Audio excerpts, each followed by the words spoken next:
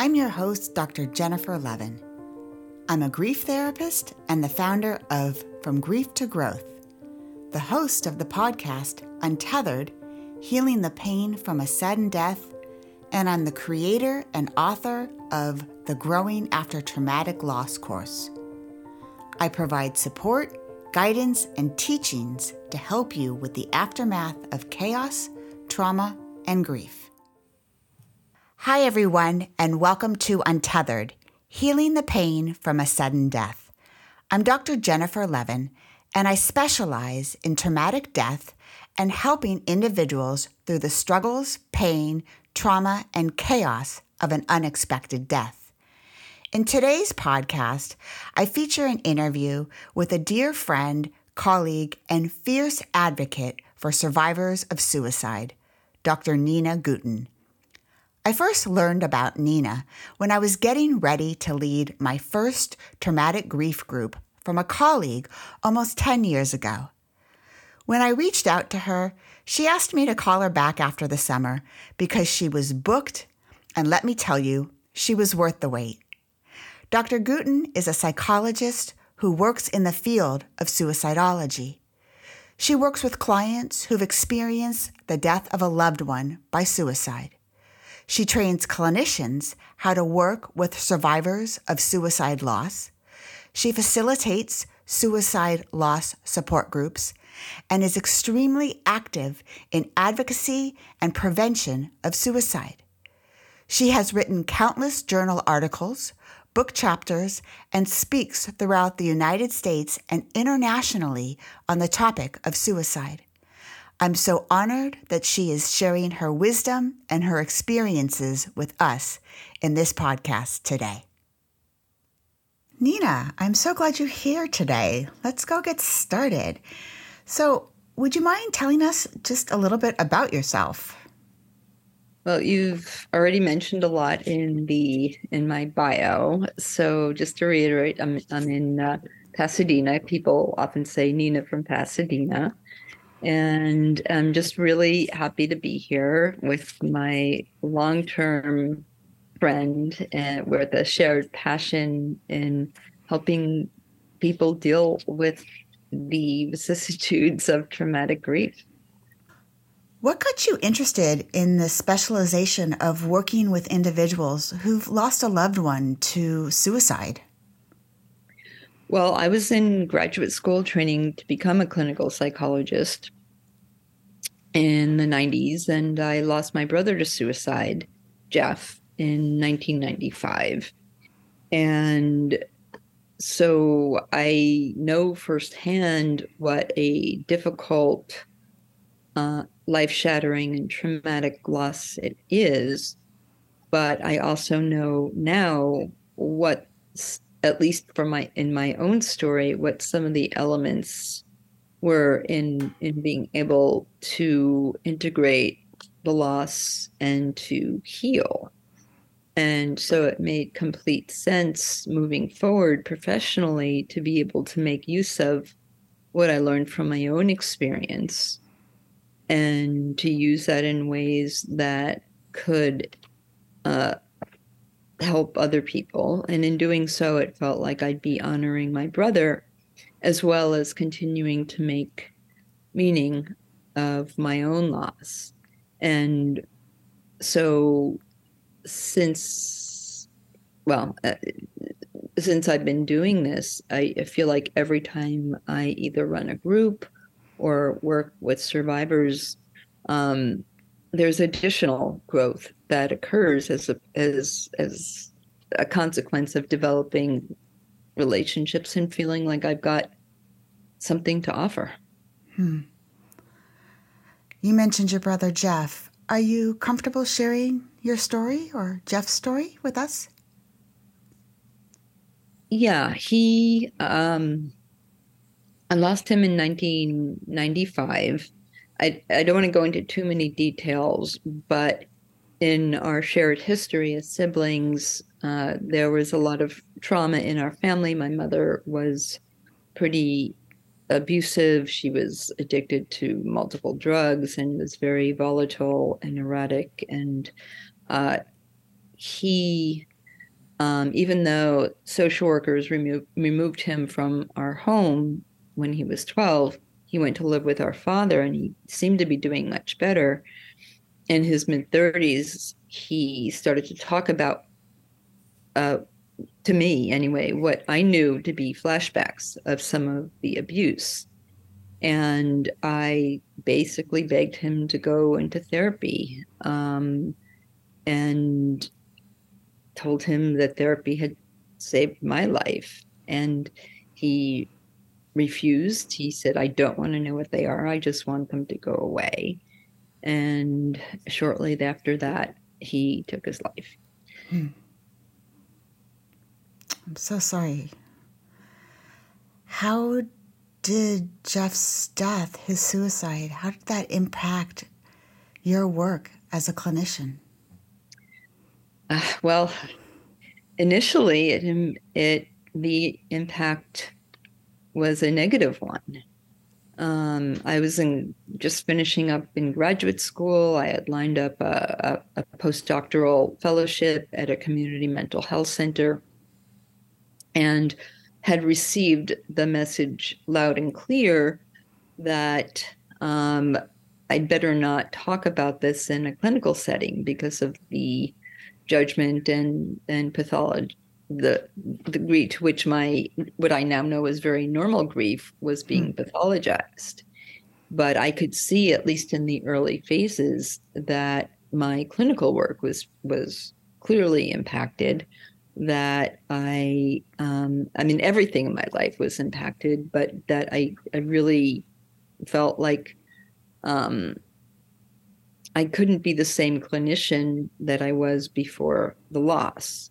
Now, it took me a while to heal from that, and luckily I found that there was such a thing as a group support for survivors of suicide loss, and that went a long way in my healing.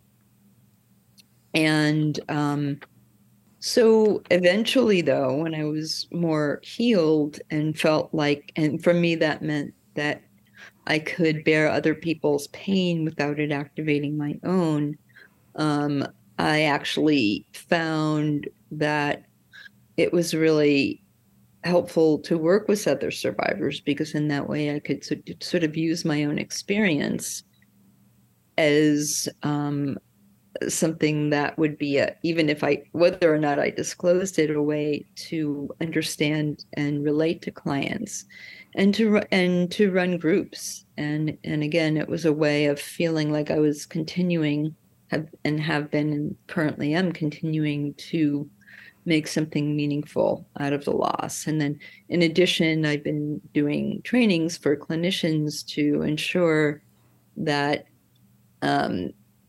they are confident to work with survivors, because it's a very unique type of loss, and also very passionate about making some changes in the larger field of suicidology and in our ways of understanding and treating people with suicide experiences. Yeah. You mentioned it is a unique loss, and absolutely, I have so many clients that I've worked with who just struggle with issues that are so different from any other type of sudden death. And I'm wondering if you can talk to us from your perspective of what do you think some of those biggest struggles are that individuals face right after they've experienced the death of a loved one by suicide? Well, for one thing, this is a traumatic loss.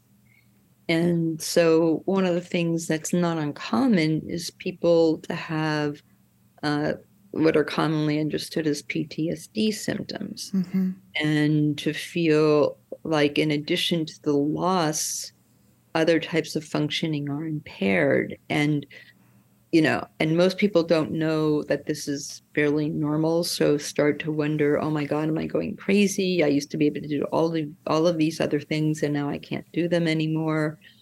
So to know that it's a traumatic loss, and to also understand that, in contrast to other types of losses, both the intensity and the longevity of the loss is greater. Mm-hmm. And so, those are just some of the general things. There are also specific issues that that are very consistent with suicide loss, which often don't occur in other types of losses. The need to try to, understand why. Yeah. To sometimes deal with guilt, whether or not it's warranted, and to try to give yourself a fair trial if that's Mm-hmm. the case. Questions about,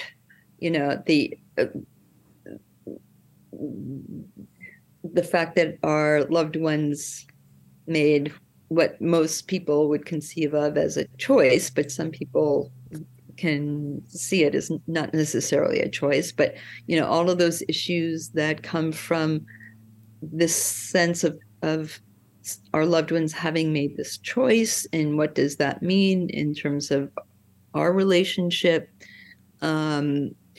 Some of the things that can be difficult is there's a lot of stuff going on now about, all suicide is preventable, which is simply not true.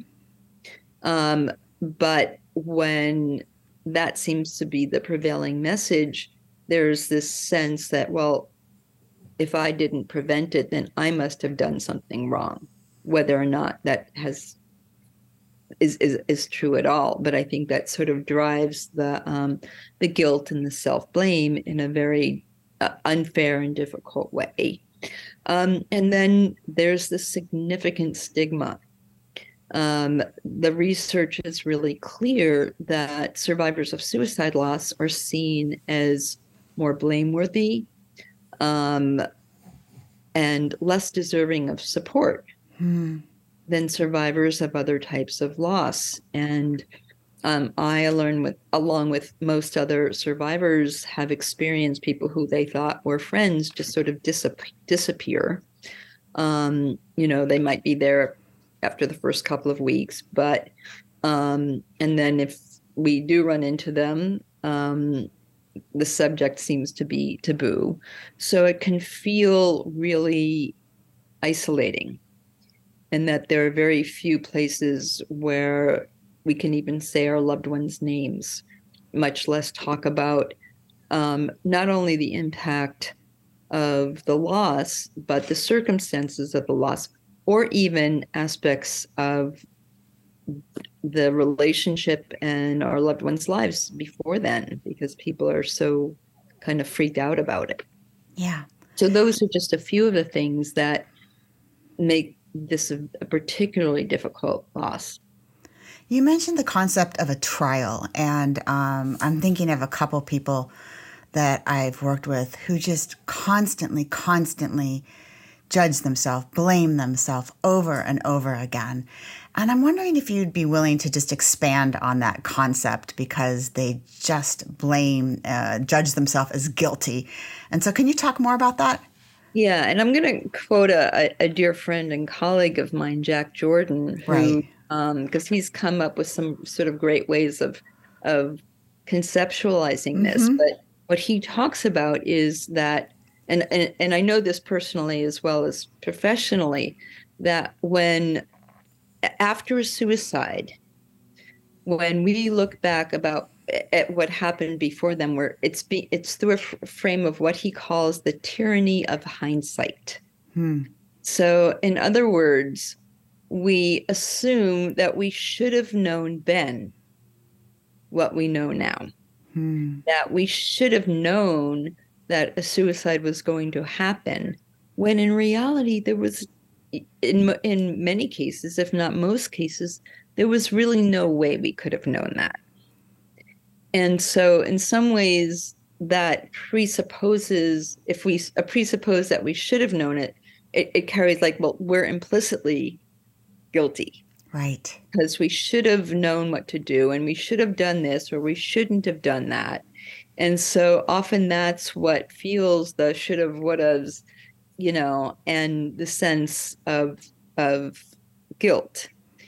And so the concept of a fair trial, sometimes when I'm working with survivors in my practice, and it's, not uncommon. And again, because I've experienced this myself, um, I use what I've sort of developed to challenge myself and to say to them, you know, as you're talking about this, I'm only hearing a prosecutor. Hmm. Um, if there were a defense attorney, Hmm. what do you think they might say? And so, in some ways, if survivors can almost play devil's advocate with their own guilt by thinking about if someone who was their defense attorney were to say, well, Your Honor, um, I, my client was really doing the best that she could at the time. There was no way she could have known that doing this or not doing this would have had a negative consequence. And so, so in some ways, if they can move out of the sort of rigidity of the grief to sort of entertain another perspective, that can lead to a more integrated and balanced way of thinking about this. And people have described when they've been able to do this or something similar, that their guilt transforms into remorse.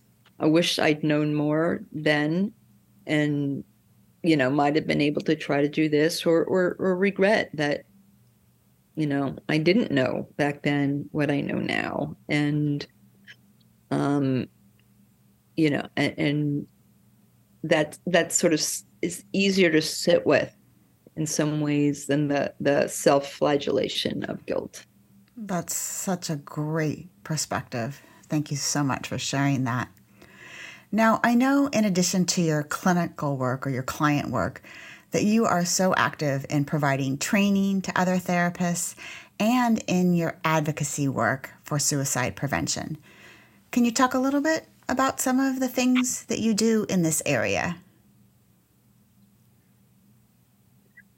Yeah, so there are a number of things that I do. I mean,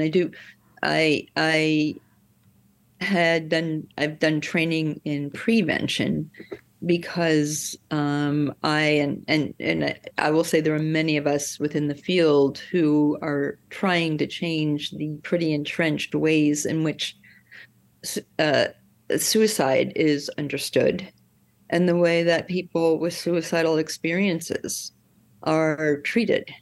Um, and just to give you a little bit of an overview, traditionally it's been framed in terms of a very rigid medical model, that it's all within the individual. It's got to do with the neurotransmitters, and the best type of treatment is with medication.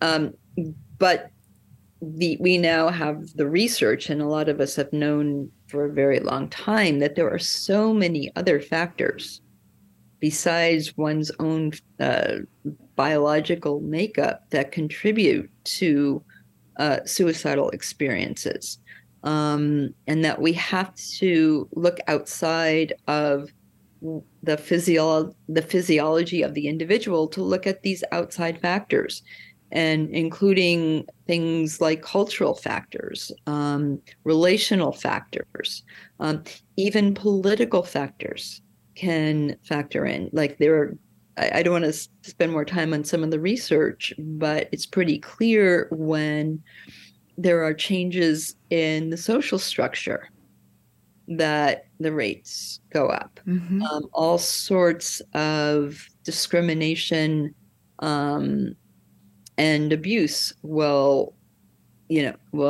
affect people's suicide. So we're really trying to sort of move the needle to become more expansive in our ways of understanding suicide, and certainly in our ways of treating this, which is basically, well, first of all, assessment is basically liability based. Mm-hmm. And by that I mean is based on the clinician's liability, and uses symptom checklists rather than sitting with the person and hearing their stories and finding a way to say, yes, that makes sense from your perspective, because more than anything, not people who are in distress need to feel heard and validated, not just to be checked off with the checklist. Mm-hmm. And to do so while, um, you know, trying very, very hard to do everything to preserve that person's autonomy, because the research is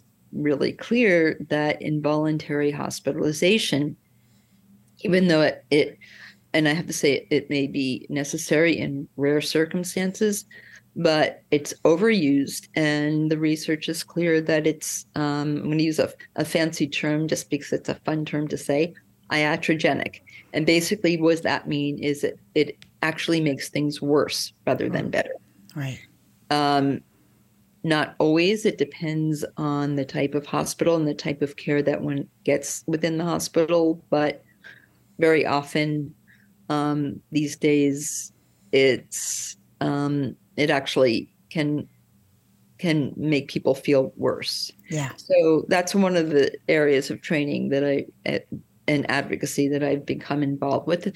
Then the other two are within the sphere of suicide bereavement.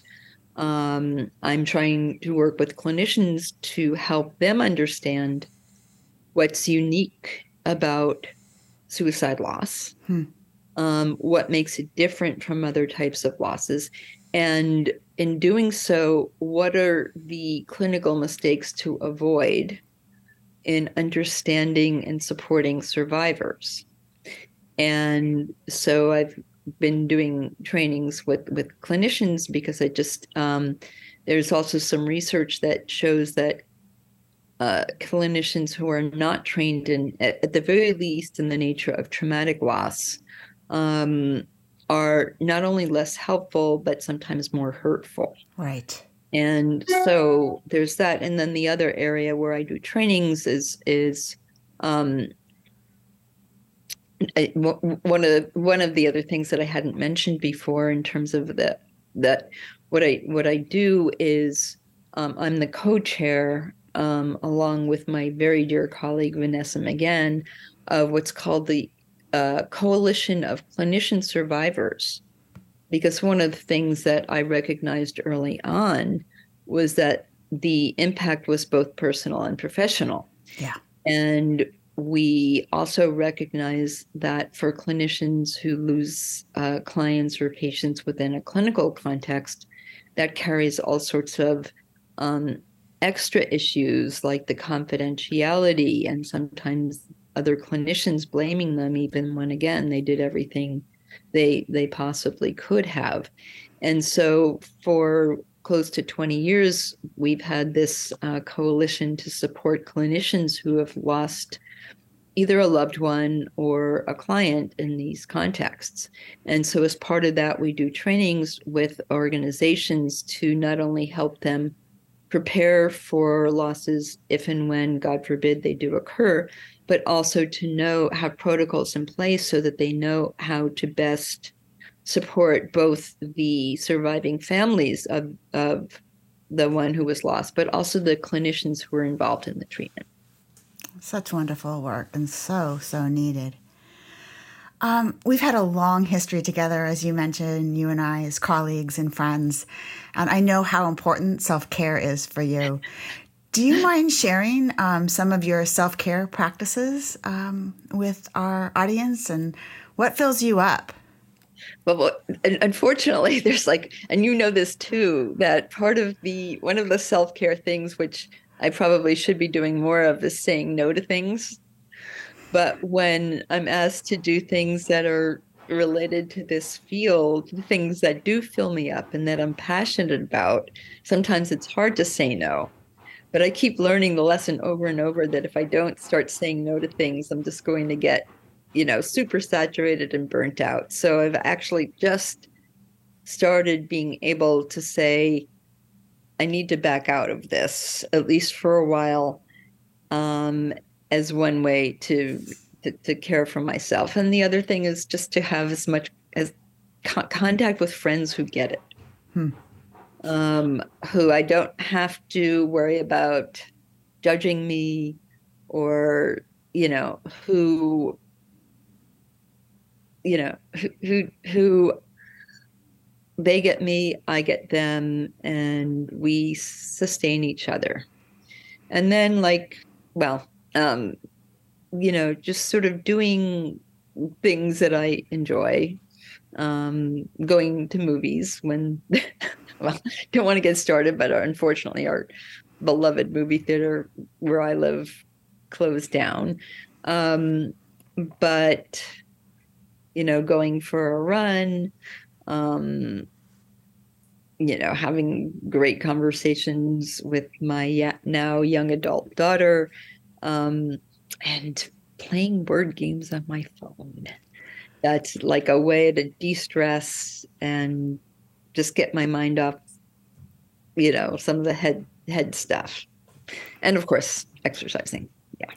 So all those things that we recommend to our clients, we do as well, or we try to do. Saying no, setting boundaries, social support, time with people who are meaningful. Yeah. And I want to say, actually, very early on, it was so overwhelming in those early stages that, like, self-care was not a concept. But the only thing that I did that I now realize was self-care, I sort of developed my one and only addiction ever to jigsaw puzzles.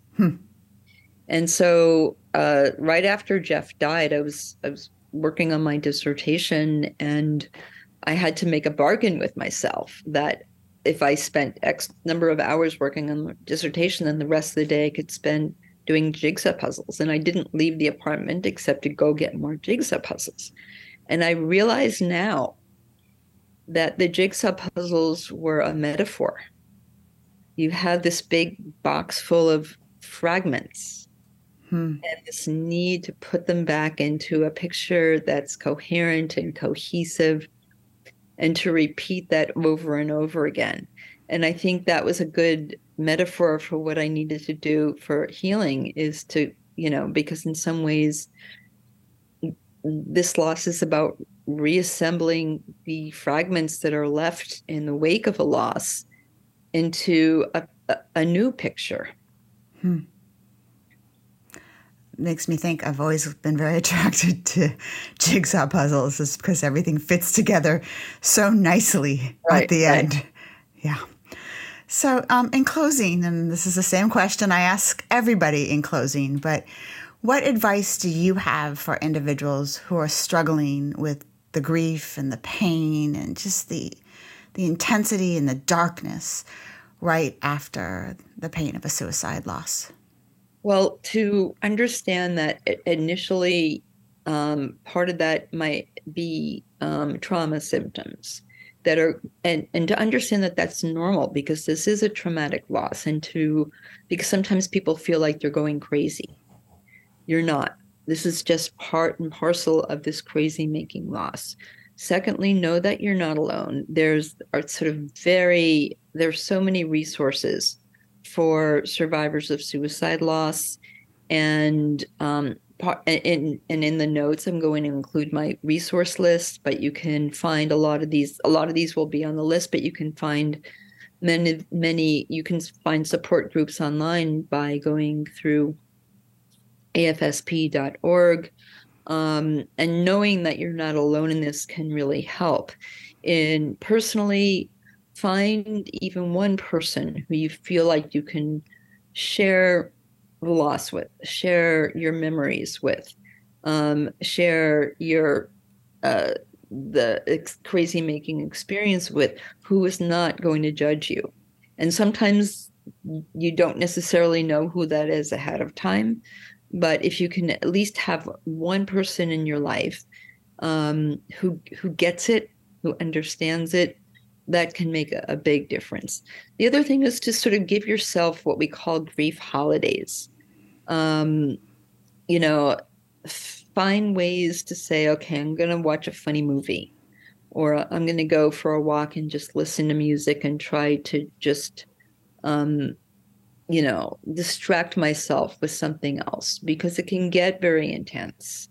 And there's, some people find it really easy to kind of compartmentalize if they have to go back to work. But for some people, it's really hard. And to know, again, that it's not one size fits all, that it's going to be really difficult in the beginning, but to know that, and again, the vast number of survivors will say the same thing, that it might take a little longer, but that it does get easier. It does get less intense, and that you will never forget your loved one if you move on. That the old models of grief were that you get over it. But the newer models really understand that what happens as we heal is that the loss is integrated, that our loved ones are with us forever in our hearts. And I'm going to end by quoting the wonderful woman who I run my clinician support groups, my survivor support groups with, Marilyn Nobori, who lost her 14-year-old daughter to suicide.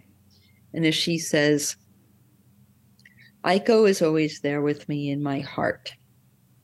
The rest of me grew back around it. What a wonderful, I happen to know Marilyn, what a wonderful, wonderful way she has of looking at that. Yeah. So, wow. Such great wisdom, such great advice. Thank you for sharing everything you did about what you've experienced, your clinical knowledge, your expertise, and what a pleasure it has been speaking with you today. So I appreciate it. Well, thank you so much. And thank you for the offer to be able to share my experience. Thanks all around. So, Nina Gutin, everyone, take care. As Nina stated, she's been able to use her work in the field as suicidology as a way to find meaning in her own loss. And I've never met someone as dedicated to improving the lives of individuals impacted by a suicide loss as Nina. There's nothing she will not do for her clients. As a person, she has a wicked sense of humor, she is brilliant, and she is beyond compassionate. She's incredibly philanthropic, goes out of her way to be creative, and thinks out of the box to make sure the needs of her clients and those she cares about are met. In our interview, although Nina was talking about suicide loss, there are so many commonalities that do apply to an unexpected death in general. I am sure many of you who have experienced an unexpected death from other causes can still relate to the feelings she talked about of going crazy, the trauma responses related to symptoms of the trauma responses related to post-traumatic stress disorder, and dealing with friends and family who don't know how to respond to your needs or how to interact with you. There are also things that Nina discussed that are so unique to suicide. The stigma related to a death by suicide is so real, and it prevents so many people from getting the help they need. And there really aren't enough resources available to support people who have had a death by suicide.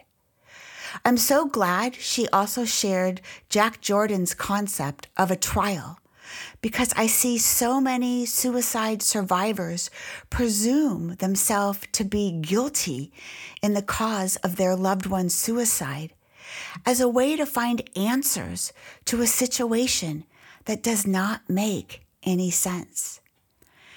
If you are coping with the loss of suicide and you find yourself in need of support, I recommend you seek a mental health professional like Nina, or someone who specializes in suicide or unexpected loss and is knowledgeable about the specific needs that you have as a survivor of a loved one who died by suicide. Thank you so much for joining today's episode of Untethered, Healing the Pain After a Sudden and Unexpected Death. For help with a sudden and unexpected loss, please sign up for my free mini course, where I will teach you about the 3 truths about living with a sudden and unexpected death. Please go to my website, www.fromgrieftogrowth.com, to sign up now. Bye for now, and I'll see you soon. Take care. Thank you for listening today. Be sure to subscribe to my podcast so you never miss an episode. For help with a sudden and unexpected loss, sign up for my free mini course where I will teach you the 3 truths about living with a sudden and unexpected loss. Please visit www.fromgrieftogrowth.com to sign up.